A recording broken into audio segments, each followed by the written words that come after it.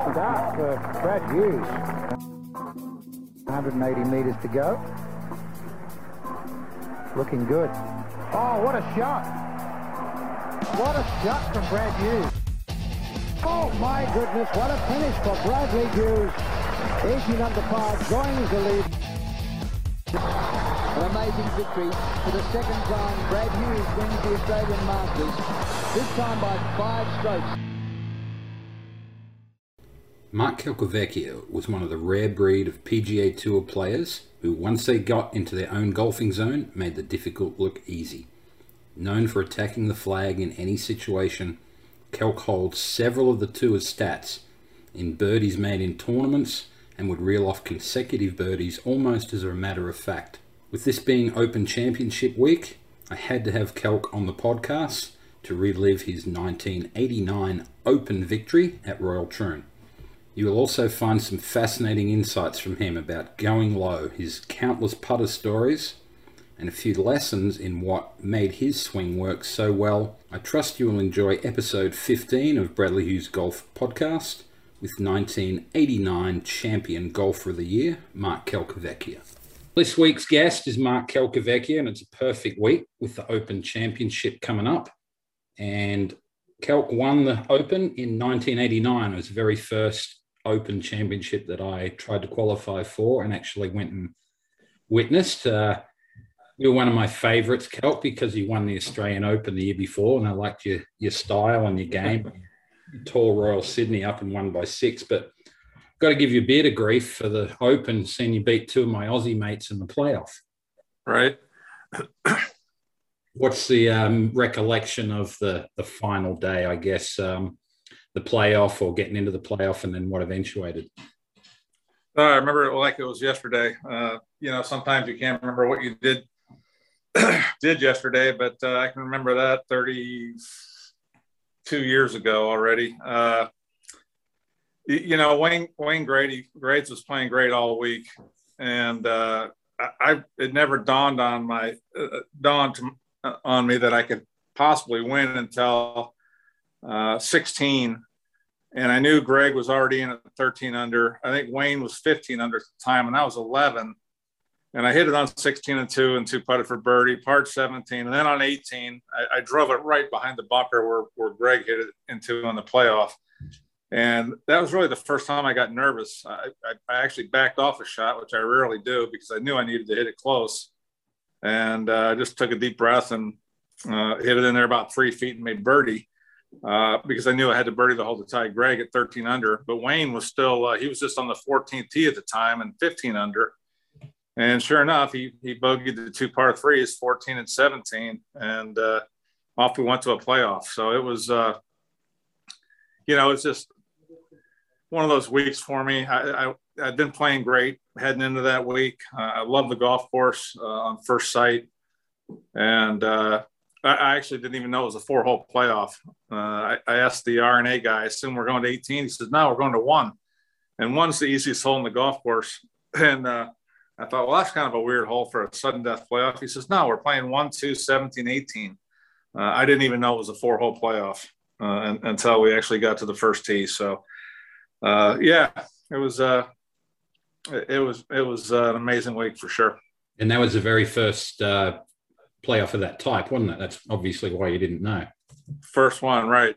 I don't know if anybody knew. And, at the start of the week, you're not really making plans for a playoff. You just, that happens when you get in one, and then you kind of figure out what you're going to do from there. But yeah, that was the very first one, and I was very relieved. It actually took a little bit of pressure off, especially since Greg birdied 1 again. He birdied the first 6 holes on Sunday in regulation, and I'd be danged if he didn't birdie 1 and 2 again right off the hop in the playoff. And I luckily made about a 30-footer on 2 from off the back of the green to only be 1 down with 2 to go. And then he bogeyed 17, I parred. And then, of course, on 18, he hit it in that little coffin bunker, I think they call it. And in regulation, I hit it just 5 yards short of it. And it was a really good drive, but it wasn't my all-time best. And Greg was a little bit longer than me at that time. And that's why in the playoff I hit some sort of really weak slice out there to the right because I was afraid of killing one right in that bunker. And sure enough, then I caught a good lie and hit a 5-iron from 201. It looked like it was like 2 feet from the hole, but it was still 7 feet short. But it really forced Greg into trying something that, heroic to try to get it up by the front of the green. And then, of course, he hit it in the cross bunker, like 50 yards short of the green, and then hit that one in the clubhouse. And, yeah. And next thing I know, I'm holding the claret jug. It was pretty cool. What was the walk like? So obviously it's a fascinating walk I've never done it for anywhere near the lead. But being there on a Sunday with the open crowd's pretty cool. But at that point, Grades was kind of out of it, and you knew once Greg was in the clubhouse that it was yours. It was that, weight off your shoulder. You didn't have to worry about the putt, or was it just soaking it in? Actually, I was still pretty nervous. Even standing over that 7-footer, I've never thought about double hitting a putt in my life, but it actually dawned on me. I said, whatever you do, don't double hit this putt. And if you watch the putt that I hit, I kind of Brandt Snedekered it a little bit. I just kind of hit it and kind of recoiled and almost left it short, but it fell on the front edge. And I'm no mental genius, that's for sure. But even then I thought, how can I screw this up? Instead of, thinking I got it and enjoying the whole thing until it went in, then I kind of let it all sink in, which was pretty cool. And do you think your demeanor that week was relaxed? Because I heard that you may not have even gone over for that Open due to your first child being born. There's a chance you may not even go. Right. Yeah, she was due on Sunday, the Open. And I really didn't want to go because I in no way did want to miss the birth of my first child. And Cheryl, my first wife, said, you got to go. You're playing great. I got really good vibes for you, blah, blah, blah. She's probably just trying to get rid of me for the week. But off I went. And sure enough, it all worked out good. She was actually a few weeks late with our daughter, Brittany, who was born the Tuesday of the PGA at Kemper Lakes. And of course, I wasn't going to fly out the next day after my daughter was just born. So I WD'd from the PGA at Kemper Lakes, which was disappointing. But I hadn't hit a golf shot since I got back to Phoenix at that time. So it wasn't really that big a deal. And I heard a funny quote by you when you won the Open about how they're going to fit your name on the trophy. Is that correct? Or was that just a guess? Yeah, well, I was kind of wondering how they're going to scratch all those letters in there that fast for the award ceremony. But sure enough, they have it on there for when you. Yeah, they did. They did. That guy's a master. He can. I think as soon as I hit my second shot on 18, he went to work in the playoff. So he had an extra 10 or 12 minutes, I think, and got it done. But yeah, he's pretty awesome at that. So you had, I believe, 13 PGA Tour wins and at least 13 or more others. And you're a bit of a repeater, 3 times at Phoenix and a couple of times at Honda, even won 2 up in Canada in different places. But I guess you liked similar or a course once you got the hang of it. I do. Very true. I definitely am a guy that gets good vibes when I go to a certain course. And I think a lot of guys are too. It's like Steve Stricker at Quad Cities, and he had a pretty good event again this week, winning there 3 times in a row a little while back. So, and Bubba Watson at Riviera, and there you can go on and name countless amount of guys. O'Meara at Pebble Beach, 5 wins in the AT&T. There's just certain places we get to that you just, no matter what kind of shape your game's in, you feel like you're going to play good. Or Tiger Woods anywhere. Or Tiger Woods anywhere, right? Firestone, you name it, yeah. Torrey Pines, you can go on and on about him. But yeah, he's certainly amazing. Do you remember your first win? I think it's a defunct tournament now. It was in Texas somewhere, is that right? Yeah, Abilene, Texas. I actually started in 1986 for the first time since 81 with 0 status for the PGA Tour. Managed the 4-spot qualify for Doral and Honda. Qualified for the U.S. Open at Shinnecock Hills. Shot 65 the last day and 86 to finish 14th, which at that time actually got me in the Masters with no tour status, which doesn't happen very often. Ted May gave me an exemption into Hartford, had a top 10, which got me into Boston. Another top 10, which got me into Milwaukee.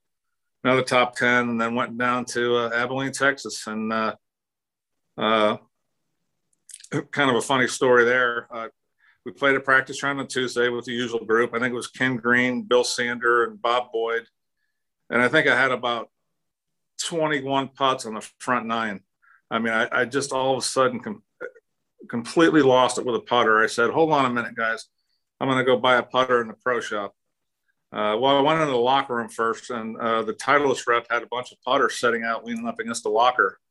And I picked the biggest, ugliest one I could find, which was at that time called the Titleist Dead Center. It was one of those big giant-headed things, very similar to what Jack won the Masters with.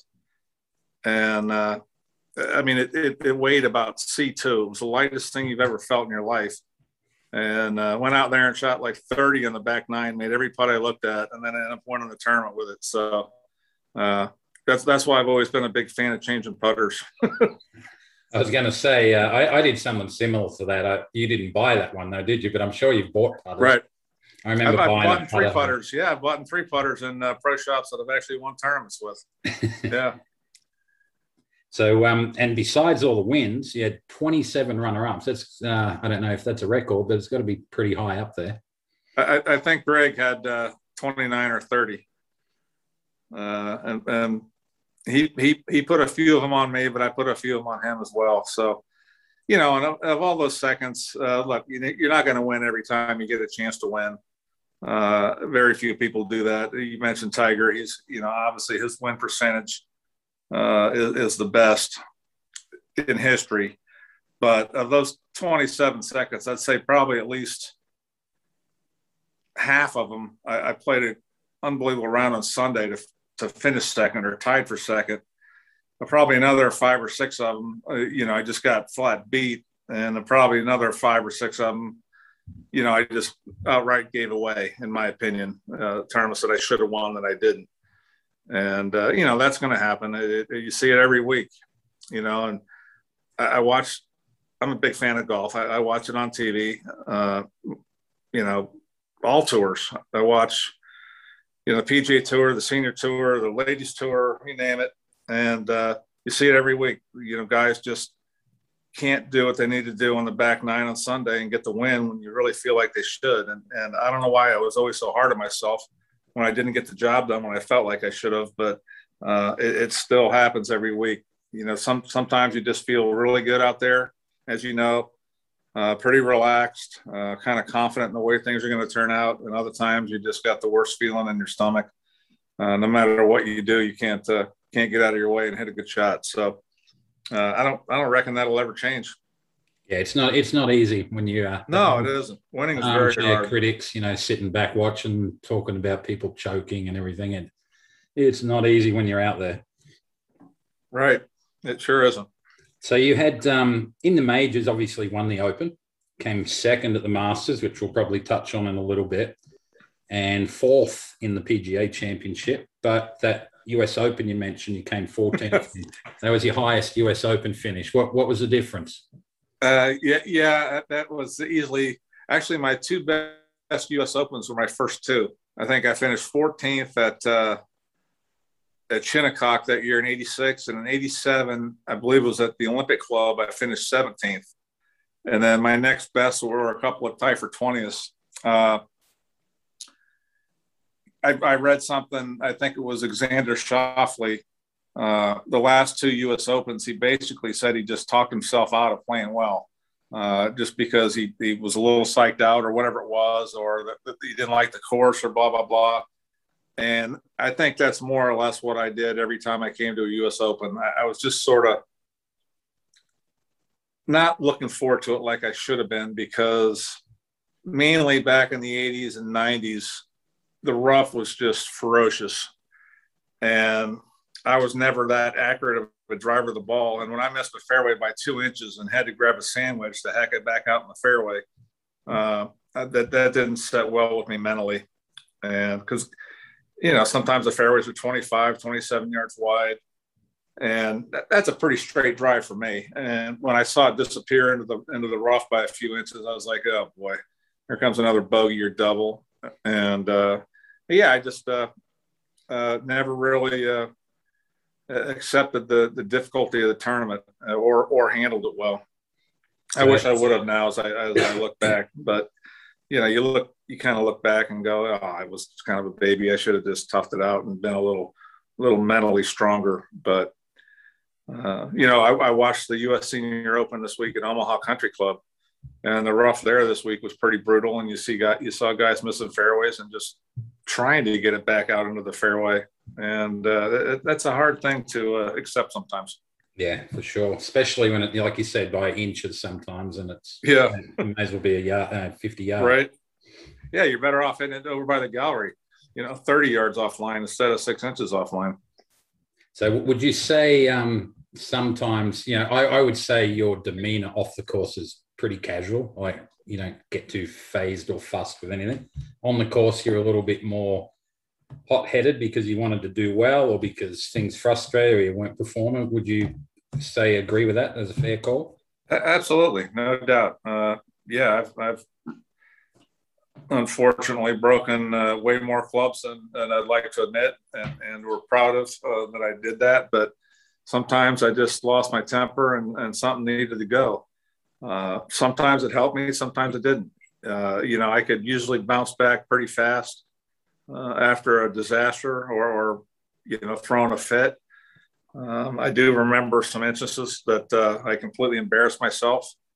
And of course, now that I'm 61 and I've gotten older, now it's kind of the other way around. I don't really do anything on the course. I just kind of take it because I'm kind of used to not being as good as I was, so to speak.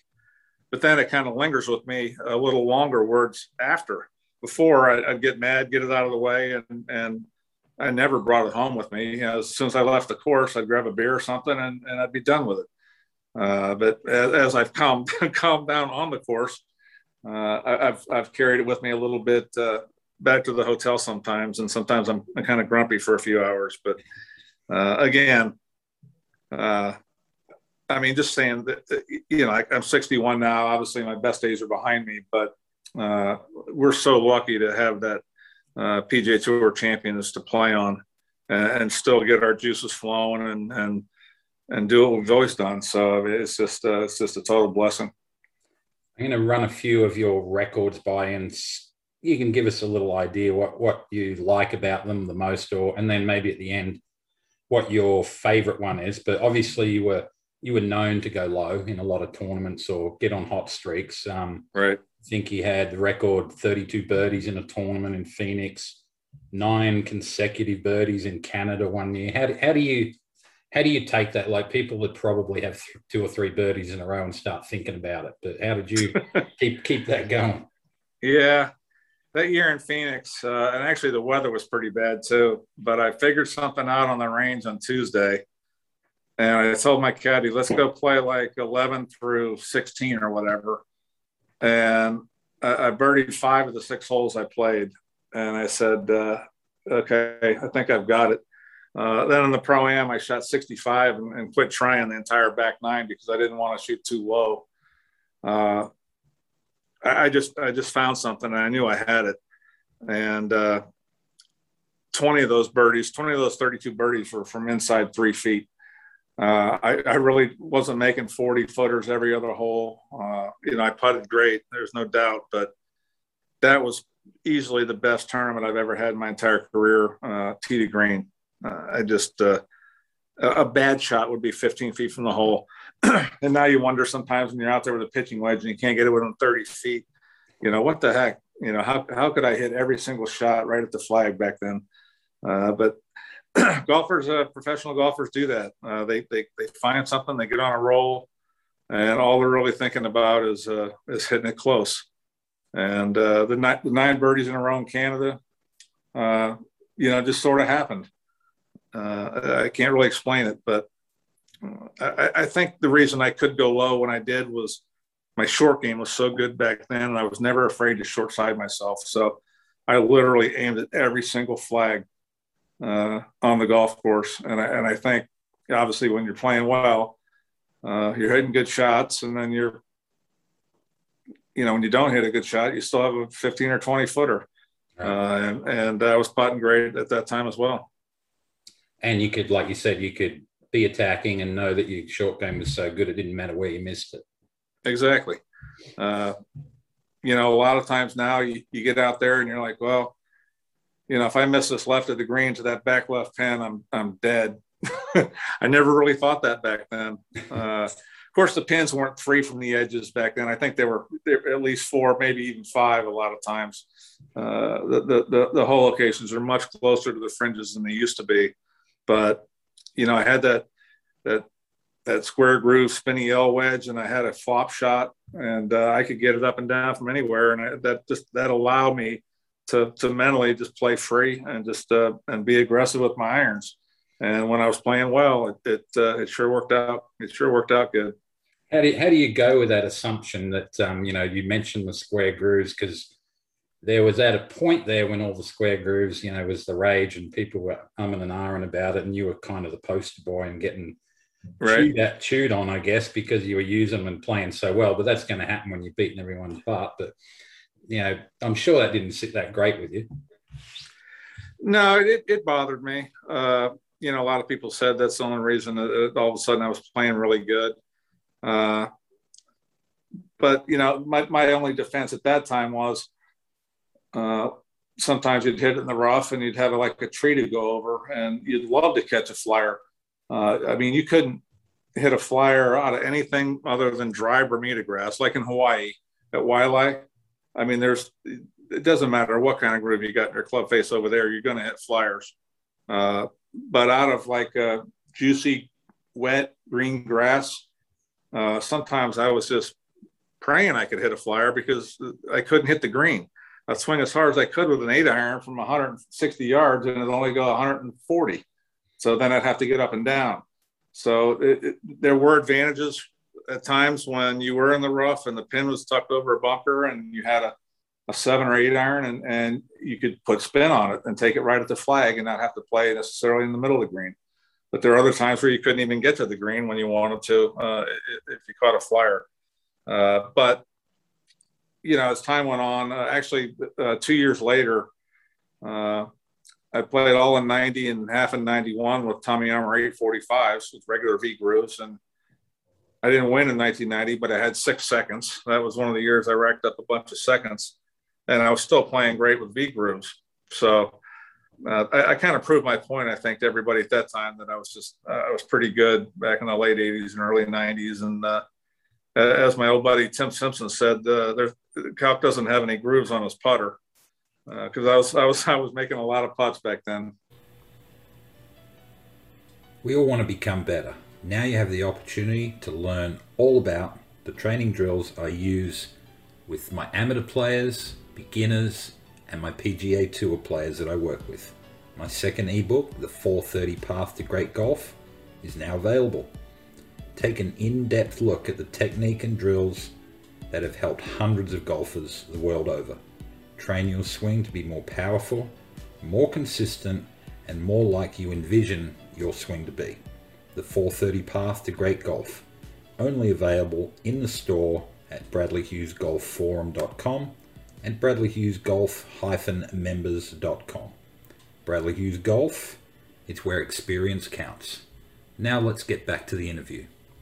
And what about, you obviously said you were good. We all know that. 527 cuts made. Pretty big number. It kind of floors me. I'm narrowing in on 1,000 events played between the PGA Tour and the Senior Tour. And it's just unbelievable how fast the time's gone by. To think that next year at St. Andrews will be my last Open. It was supposed to be this year, but the RNA, I had back surgery in January. We'll get to that in a minute. But The RNA granted me one more year, so I can play next year at St. Andrews, and that'll be my 31st Open. And it just, I can't believe I've flown over to the Open 31 times, let alone all the tournaments I played in Spain and Germany and Italy and Ireland and all the other places I played as well. It's just all like one big giant blur. Japan, Australia I've been to 4 or 5 times. It's just hard to believe I've amassed that many tournaments, and I still feel like a kid. I know I'm 61 and my body doesn't feel like a kid, but mentally I still do. So it's been quite a ride. So you're still keen to keep going then? Once your back heals and everything, you're going to keep going on the Champions and get at it? I am, yeah. And I wasn't so sure at the start of 2020. I wasn't playing very good right off the hop. And then in March, the pandemic set in, and all of a sudden we had 5 months off. I didn't touch a club for 53 straight days. And, I missed it. I was like, I knew right then that I couldn't retire. And I was thinking about it because, like I said, I wasn't playing very good in the start of 2020. But then after the pandemic, I said, okay, I know I can't retire. I've got to tough this out for at least another 5 or 6 years. I've got a place to play. I never have to worry about not getting in tournaments because of my career, blah, blah, blah. So, then once we started playing again, I had my best tournament of the year in Branson, where Phil Mickelson won his first tournament that he played in, and shot 66, 68, 68, I think. So I was really feeling good about everything. Went to Nebraska and played at my favorite course in the world at Sand Hills and Dismal River, the Prairie Club. And sure enough, we had to do a spit test for Sioux Falls, which was the next tournament. And I tested positive for COVID. So I drove to Sioux Falls, did another test, positive again. And as it turns out, I got pretty sick. And that took me about a month to get over that. Got back out to playing. I was still kind of weak. And then my back just went into just wicked spasms, pretty much nonstop at the end of 2020. And that's when I decided to have back surgery on January 4th of this year. And I haven't played since. Although I feel really good and I'm getting a lot closer. I can hit short irons. And hope to play the last 6 or 7 tournaments this year on the senior tour. That'll be good. We'll look forward to it. I like watching some of that stuff because a lot of the guys, as you know, are in all those guys, that I played against. So it's fun. Exactly. And I still get to watch some of the old courses we played at too. Right. All right. So you played 4 Ryder Cups, Kelk, which obviously you've had winning, losing on teams. Obviously, Ryder Cup's more team than individual, so that doesn't matter so much. But what's the joy of defeat and the thrill of victory like? Defeats. The one Ryder Cup that I was on the winning team at Kiowa in '91, I was so shell-shocked after my collapse against Monty. I literally don't even remember what happened after Bernhard missed that putt. I don't remember being in the ocean in our blue jackets. That picture everybody's seen. I just went mentally blank after that. My first Ryder Cup in '87 was at Muirfield Village, and we pretty much got slaughtered. Well, not slaughtered. We kind of made a rally on Sunday, but fell a little short. But I beat Faldo on Sunday in singles, and I thought, well, I'll be a part of this team again. And I think the one that hurt the most was '89. We ended up tying 14 points apiece, and 5 of us lost the last hole for that to happen, myself included. I kind of hit a pop-up hook, well, not a hook, but just a kind of a pop-up in the water against Ronan Rafferty, and I lost one down. Christy O'Connor hit an amazing shot, but Freddie made a bogey anyway. I think he might have halved or lost one down. I think McCumber lost, Ken Green lost, and somebody else. And it looked like we couldn't possibly lose that Ryder Cup with 2 holes to go. or even tie it, which is the same as a loss because they kept the cup. So that was the biggest heartbreak. Everybody was bawling their eyes out. It was pretty sad. And then in 91, like I said, we won, but I was kind of in a shell shock state of mind. And then in 02, great to get back on the team. And Sam Torrance did an amazing job as captain of their team. I seriously don't think they cut the greens since Friday morning. The greens were running at about an 8 on the stent meter on Sunday, and we left every single putt short and just got blistered on Sunday and ended up losing. So, but that's the captain's priority. If he wants the greens, not cut for 4 days in a row, that he can do it. And it might have been the time to go in the pro shop there and get one of those big heavy cutters. Right. I watched the highlights and I couldn't get to the hole, and I played Padraig Harrington and he was making everything. And it was kind of sickening, but it was really cool to be a part of all those. Just knowing that you're, one of the best players in the PGA Tour and represent your country is really quite an honor. Let's run it back to that Masters. I know you finished second, and you probably, in hindsight, would never leader really, were you? Had a great back nine, but I'm sure after Lyle's tee shot that went into the bunker there's pretty good hopes that you may win outright or at least be in a playoff. What were you doing when that was happening?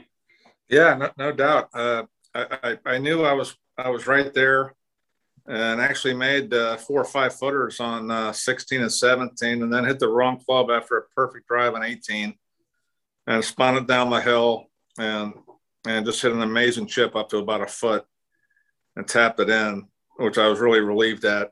And as I was being driven to the Butler cabin, I forget who it was, but he told me, one of the Masters committee guys, told me that Sandy made it from off the back of the green on 16, which is nearly impossible because you got to hit the putt sideways left and let it loop down into the hole. But then he said, right when I got in the Butler cabin, he said Sandy hit it in the fairway, the first fairway bunker on 18, fairly close to the lip. And I hadn't sat down to look at the TV yet, but I thought to myself, well, okay, that doesn't mean he's going to make a bogey. Get ready for a playoff. He'll find a way to make par. He's Sandy Lyle. He was one of the best in the world at that time. So I was just bracing up to get ready to go down 10 in a playoff. And then he got in there, and I saw the lie. It was really clean, and nobody in the world hit it higher than him at that time. And he picked the 7-iron out of there, and it was straight up in the air. And his eyeballs were as big as golf balls. And I said, oh, my God, he just hit an amazing shot. And it came down, ran up the hill, ran back down the hill to about 12 feet. And I just said, wow, what a shot. I told everybody in there, I guarantee he makes this. And he poured it right in the middle. And actually, after that, the press conference, all that other stuff, I was fine. I said, what are you going to do? I got beat by one of the greatest shots in the history of the Masters. This is only my second year here. I'll be playing in this tournament at least another 20 some odd times, and I'll get a green jacket. So I just kind of left it at that. And of course it never happened, but I did win the Open the next year, which eased the pain a little bit, but yeah, I never think about that except every April. April, the last 15 years or 12 years that I think 08 was the last year I played. I said, boy, it would have been nice to play there the last 10 or 11 years. So, yeah, then I get mad at Sandy. But, 51 weeks a year, I don't think about it. Yeah, I mean, and I'm sure no one brings it up in April either. No. It was an amazing, amazing shot. All right, so we're going to talk also back to the Australian Open because I mentioned that right at the start. That's my national championship. First time I ever saw a Royal Sydney shot 19 under, and I won. I think he won by 6. Maybe Grades was up in that also. But, yeah, I think Sandy Lyle was too. I think I played with, and Grades was too. I think I played with Sandy on Sunday, and I had such a big lead. His wife, Yolanda, was leaning up against a tree in the shade reading a book. She wasn't even watching. She says, "Oh, you're killing him. What's there to watch?"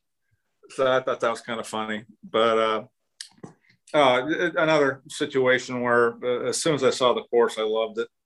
And my short game was insane that week. I think I chipped in 5 times for the week. And, when that happens, and some of them were, a couple of them were, you wouldn't even dream about getting up and down when I hold it. It was just one of those weeks where my short game was insane, and I made a bunch of putts. But yeah, that's still one of my favorite memories. My 3 biggest wins obviously were the Open, the Canadian Open, and the Australian Open. I tell everybody those are my 3 biggest wins. And obviously, your swing and your game was built around, a bit of a fade, wasn't it? You would call it was a not go left shot. How did you go on holes that are a little bit tighter up the left side, or if you did have to draw, and you had that in your bag, obviously being the caliber you were, but was that harder, or how did you produce those? I never tried to draw my driver ever. It was a 7-degree. Back then, the old metal wood that said metal wood across the top of it with a pretty stiff titanium shaft. And, if you tried to hit a hook with that thing, you just hit a diving smother that wouldn't fly 150 yards. So when I did have to kind of hook it around a corner or even, in a left to right wind or whatever, I could have hooked my 3 wood just fine. Yeah. Just by moving it back in my stance a little bit, pulling a little bit inside, swinging inside to out. And I hit it nearly as far as I hit my driver anyway when I did that. So that was my plan when it came to holes that I had to kind of curve it around the corner right to left. I asked that because that's quite a recurring theme with good players. They like to fade their driver, or that's the go-to shot, and most of them just draw a 3 wood pretty naturally. You might have had to fight for the draw a little bit more than some, but it tends to want to go right to left. And you think that's loft, club design? Why does that happen? Why is that easy? 100%. The extra loft enables you to do that because you can move it back in your stance a little bit, which helps, and just naturally swinging a little bit inside on your backswing and full release out to 1 o'clock, and you can hit a nice draw because you have that extra loft that you can use. Back when I was a kid in the 70s and early 80s, everybody hooked it because metal woods weren't invented yet, so you had to hit a hook to hit it anywhere. So I could always hook it. I would play with guys and I'd hit this beautiful iron shot into a back left pin. I'd hit about a nice 15, 20 foot draw in there. And I was like, oh my God, Cup, was that a hook? I said, yeah, I can hook with the best of them. I just don't do it with my driver because I pretty much figured out how to eliminate the left half of the golf course. And that's when I went to work with Peter Kostis in 1984. And we got that driver set up that just did not go left.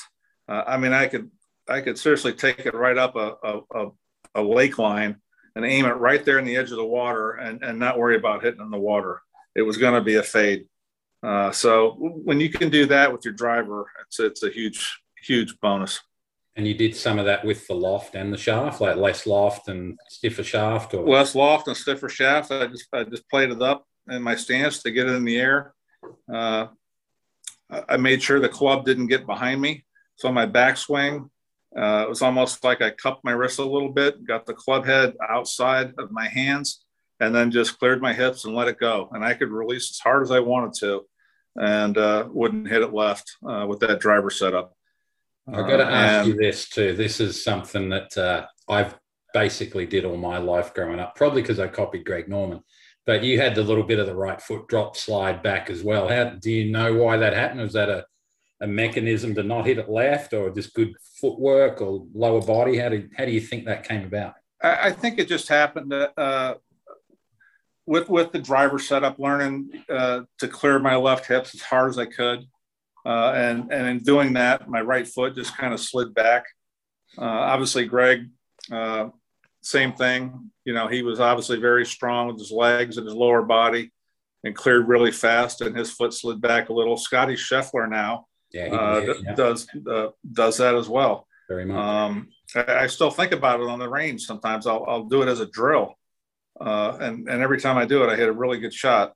But I think as I've gotten older, obviously I'm not near as fast as I used to be, so there's not as much torque in my hips and my back and my lower body. So my foot just kind of stays there, or I just come up my toe like Justin Thomas a little bit. Actually, I think when I hit it my best, I keep my right heel down longer than when I'm not hitting it good. And generally that's because my back feels good. And I'm fairly limber. When your back's tight, for me, it's just, it's hard to keep flexing my right knee, and my right heel just comes up off the ground. All right, let's go to the short game side of things. We know you're awesome with the wedge and all that.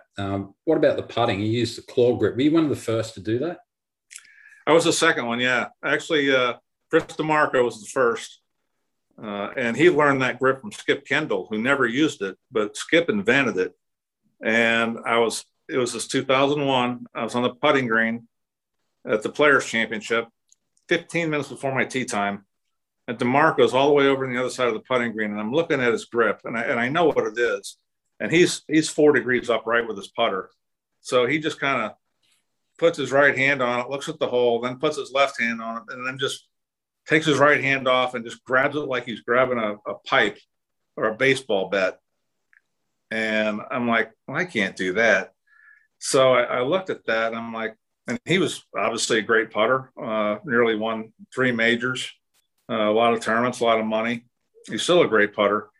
So that in the 10 minutes I had before my tee time, I all of a sudden just adjusted it and turned it around and put my middle finger in the side of the shaft and my other kind of fingers around it. And I hit like 5 or 6 putts that way, and hit them pretty good. Made 3 or 4 of them. Went to the first hole, and I got up in the first green, and I had about a 10-footer for par. And I'm like, oh my God, what am I going to do? Am I going to cross-hand it? Am I going to try this claw? I was just putting terrible. So I went with this weird looking claw grip, and I made it right in the middle. Next hole, made another 10-footer for birdie. And the next 3, I made it about a 15-footer for par. I'm like, all right, I guess I got a new grip. and since then I've used it exclusively, but sometimes I move my hand more under it. Sometimes I put it more on top, like O'Meara has what he kind of calls the saw. Sometimes I went with the one finger on the shaft, like Tommy Fleetwood, the pencil or whatever you want to call it. So I've moved my right hand around quite a bit over the years, but it's essentially the same thing, where it's basically a 90% left-handed stroke, and the right hand is just going along for the ride, keeping the club face square. That's what I was going to ask you, if it felt like the left hand dominated or that just the right hand pushed. Yeah, that's good. When I won the pods in 07, my last tour win, I putted horrendous the first day. I had 36 putts, but I hit 16 greens, so I knew I was hitting it good. And then decided to put in a putter that I bought at Edwin Watts the Sunday before I went up to Tampa. And on the putting green on Friday, and I already had Brenda packing up the truck, I said, as soon as we're done, we're out of here. Thinking I was going to miss a cut because I shot 75 the first day. On the putting green, I said, okay, just barely put the right hand on the club and entirely just pull with your left hand. Well, 67, 62, 70 later, I ended up winning the pod. So just the only thought I had on the putting green was pulling with my left hand, and made everything. I still think of that at times, but of course it doesn't work like it did back then. But all golfers are a little crazy, aren't we? We'll try. Oh yeah, we're all nuts. There's no question. So I'm going to go way back now. You grew up in Nebraska, which we'll touch on also in a minute, but you moved to Florida and you played with Jack Nicklaus when you were 14 years old. So that's, how cool is that? And what are your memories of that? Right. Grew up in a town of 920 people in northeast Nebraska, a little town called Laurel. And we had a little 9-hole course, which I learned how to hit it on. And actually moved to Florida for my father's health reasons. He had multiple sclerosis, and slipped on the ice in the winter of '72 and broke his arm, and said, "That's it. We're moving to Florida." So off he went and found us a house, joined North Palm Beach Country Club, which is literally 2 miles from Lost Tree Village, where the Nicklaus's live. And I probably met Jackie Nicklaus Jr. the second or third week I was there in a Palm Beach County Junior Golf Association, and we became friends instantly. Played junior golf against each other, high school golf for 4 years against each other. And anyway, of course, we're playing out at Lost Tree. We're playing the Benjamin team in a match, which was a treat in itself, playing Lost Tree when you're in 8th grade or 9th grade, rather. And Mr. Nicklaus came out to watch us. And I was like, oh, my God, Jack Nicklaus is watching me play golf. And, of course, I somehow played amazing. I think I shot like 34 or something and smoked Jackie. And he came up to me and said, you know, Mark, you're a heck of a young player, blah, blah, blah. And, again, Jackie and I were friends. And later on that summer, he invited me out to play with him and Jackie and Gary. Maybe Michael, I'm not sure. Maybe Steve. It was one of the other Nicklaus brothers. Yeah, I was 14 years old and got to play around the golf with Jack Nicklaus. So amazing. From just 8 months prior to that, I was in a small town in Nebraska. And next thing you know, I'm playing golf with Jack Nicklaus. So what year is that? Like early 70s when he's winning the Masters? 1974, yeah. Yeah. Yeah, right in his prime. And actually the first tournament that I went to see was my older brother, who was 11 years older than me.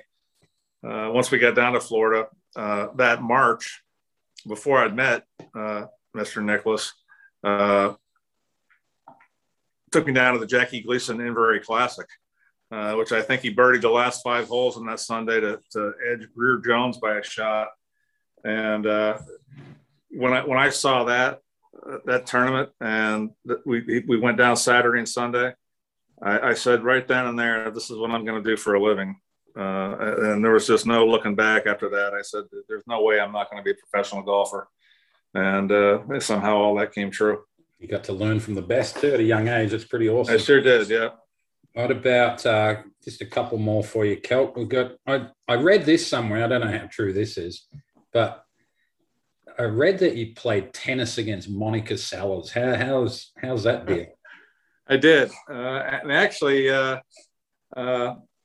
my sister's only a year and a half older than me, but when she was a senior in high school, this young tennis pro and her started going out on dates. So when I was in high school, I got to play a lot of tennis with this guy that my sister was dating, and he was a tennis pro, young aspiring tennis pro.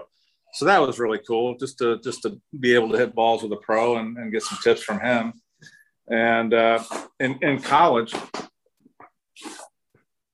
right dead outside our apartment window was the tennis courts. So, and it didn't matter if it was 11 o'clock at night. If the courts were open, we went out and played. So I seriously might have played more tennis in college than I did golf.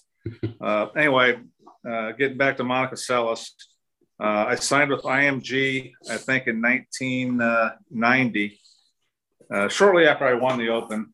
And I forget who I was with before that. But anyway, Mark McCormick asked us to stay with him and Betsy at their place in Isleworth.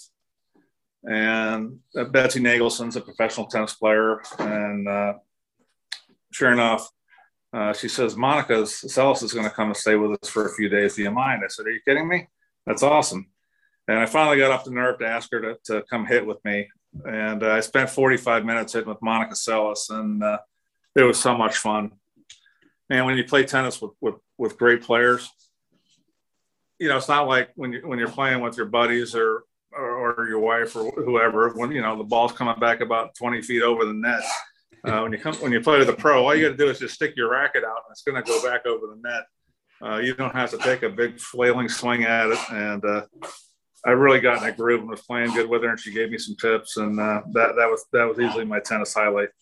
Awesome. I've done some golf lessons with Sampras, and I was hoping I could just stand for one game and just have him serve at me and see if I could see it. see it or even hit it, but I doubt. You can't. Yeah, my sister's boyfriend, he says, okay, see if you can get a racket on this one and hit one of those top spin, curvers that would hit and bounce straight up in the air in the wrong direction. You look like trying to get a serve back against a professional racquetball player, over there bouncing around in the corner of the court. You can't even get a paddle on it. And I'm a huge tennis fan. I watched a lot of the French Open, a lot of Wimbledon, and how these guys even get a racket on some of these 130-mile-an-hour serves blows me away. I know you're a 10-pin bowling fan too. One of our mutual friends now that we met, he's a member at my golf club. You ended up hanging out with him. TJ, Tommy Jones. I know you were a bowler growing up. What's your handicap as a bowler? Pretty good. I again, in Nebraska, we had an 8-lane bowling alley, and my dad ran it. So I'd go with him to the bowling alley, which was only open in the winter. So in the winter, you played basketball and bowled, and in the summer, you rode your bike, swam, and played golf, basically. So I was already a pretty good bowler by the time I was 13. And I think at my best, I probably averaged about 210 a game, which isn't bad. What's that? That's like missing 2 or 3 pins at the most, isn't it? Well, right. That's not really having any opens, having 2 or 3 or 4 strikes in a row at some point. And having clean games. It's pretty good bowling for sure. And I've befriended all these guys just a mile from my house here in Jupiter. Back in February, late January, February, they filmed like 5 bowling shows. And I had all the bowlers over: Tommy Jones, Norm Duke, E.J. Tackett, Sean Rash, Randy Peterson, the commentator, Hall of Famer, stayed with us. It was Bill O'Neill, you name it. All the guys were over at the house, and we're having a cookout. And I'm just a huge bowling fan, and don't bowl as much now as I'd like to. But I'm gonna. Randy Peterson sent me 6 balls from Storm that I haven't even gotten drilled up yet. So I've got plenty of equipment, but I need to get back out and hit the lanes. Yeah, we're going to get you to Holly Tree and have a Tommy Jones, Bradley Hughes versus Kelkin, whoever you bring. Golf in the morning and bowling at night. Exactly. That sounds like a plan. I like it. I'm just going to rapid fire a few questions to finish. Start her off basic. Favorite U.S. course? Sand Hills in the middle of nowhere, Nebraska. Yeah, I've heard that's good. I've got to get there. That's a bucket list for me. It's amazing. In the UK, which course? Royal Troon, and I would tell you that even if I hadn't won the Open there. All right, and what about Australia? You played a few different places there. I'm going to go with Kingston Heath. Yeah, that's a great choice. Yeah. All right, best player you've ever played with for various reasons, game, mental, the whole deal. Tiger Woods in 2000. There was just no one that's ever played better, I don't think. And not to take anything away from Jack Nicklaus or all the other great players, but when I played with 2 practice rounds with Tiger in 2000 at St. Andrews, and we started on 2 and quit after 17. So we basically played 32 holes, and he made 19 birdies in 32 holes in the practice round. I think he just actually played safe and took it easy in the tournament, only to shoot 19 under. He was playing that good. If there was ever a tournament that was over before it started, that was it. That was it. And you said it, you watch a lot of golf. So which of the modern players you think's got the whole package to have the best career? Well, Phil Mickelson's always been my favorite player to watch because you never know what you're going to get or where he's going to hit it and how he's going to get out of it. Today, what Bryson does with his driver is amazing, but I think his wedge game is horrible. He should win more than he actually does. Justin Thomas is one of my favorites. I think I just love his wedge game. His tempo and the way he swings his wedges is just, it's so connected and just tight in. It just never looks like he's going to hit a bad wedge. And of course, Jon Rahm right now, I think, man, he's got it all going. He hits it great. He drives it great. He putts it great. But it's a great time for golf. There's a ton of great players out there. But those guys I just mentioned, I think, are right at the top. All right. And if you're commissioner for a day, what would you do? What could you change? What would you like to make better or alter?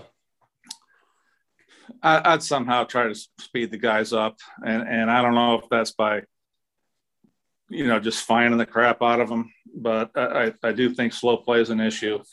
I know you've always been a fast player. I've always been a fast player. And it's just some of these rounds that take as long as they play, I think is just ridiculous. Love it.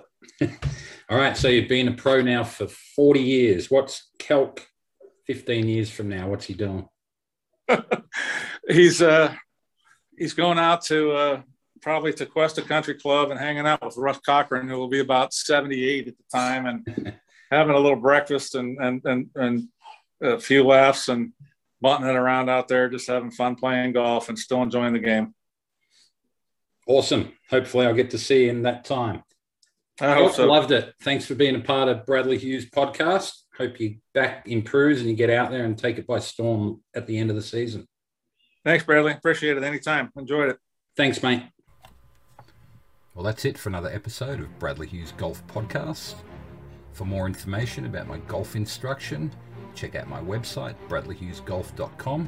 If you like to watch golf videos to make you a better player, sign up for my members-only site, bradleyhughesgolf-members.com. Thanks for listening, and we'll see you next time.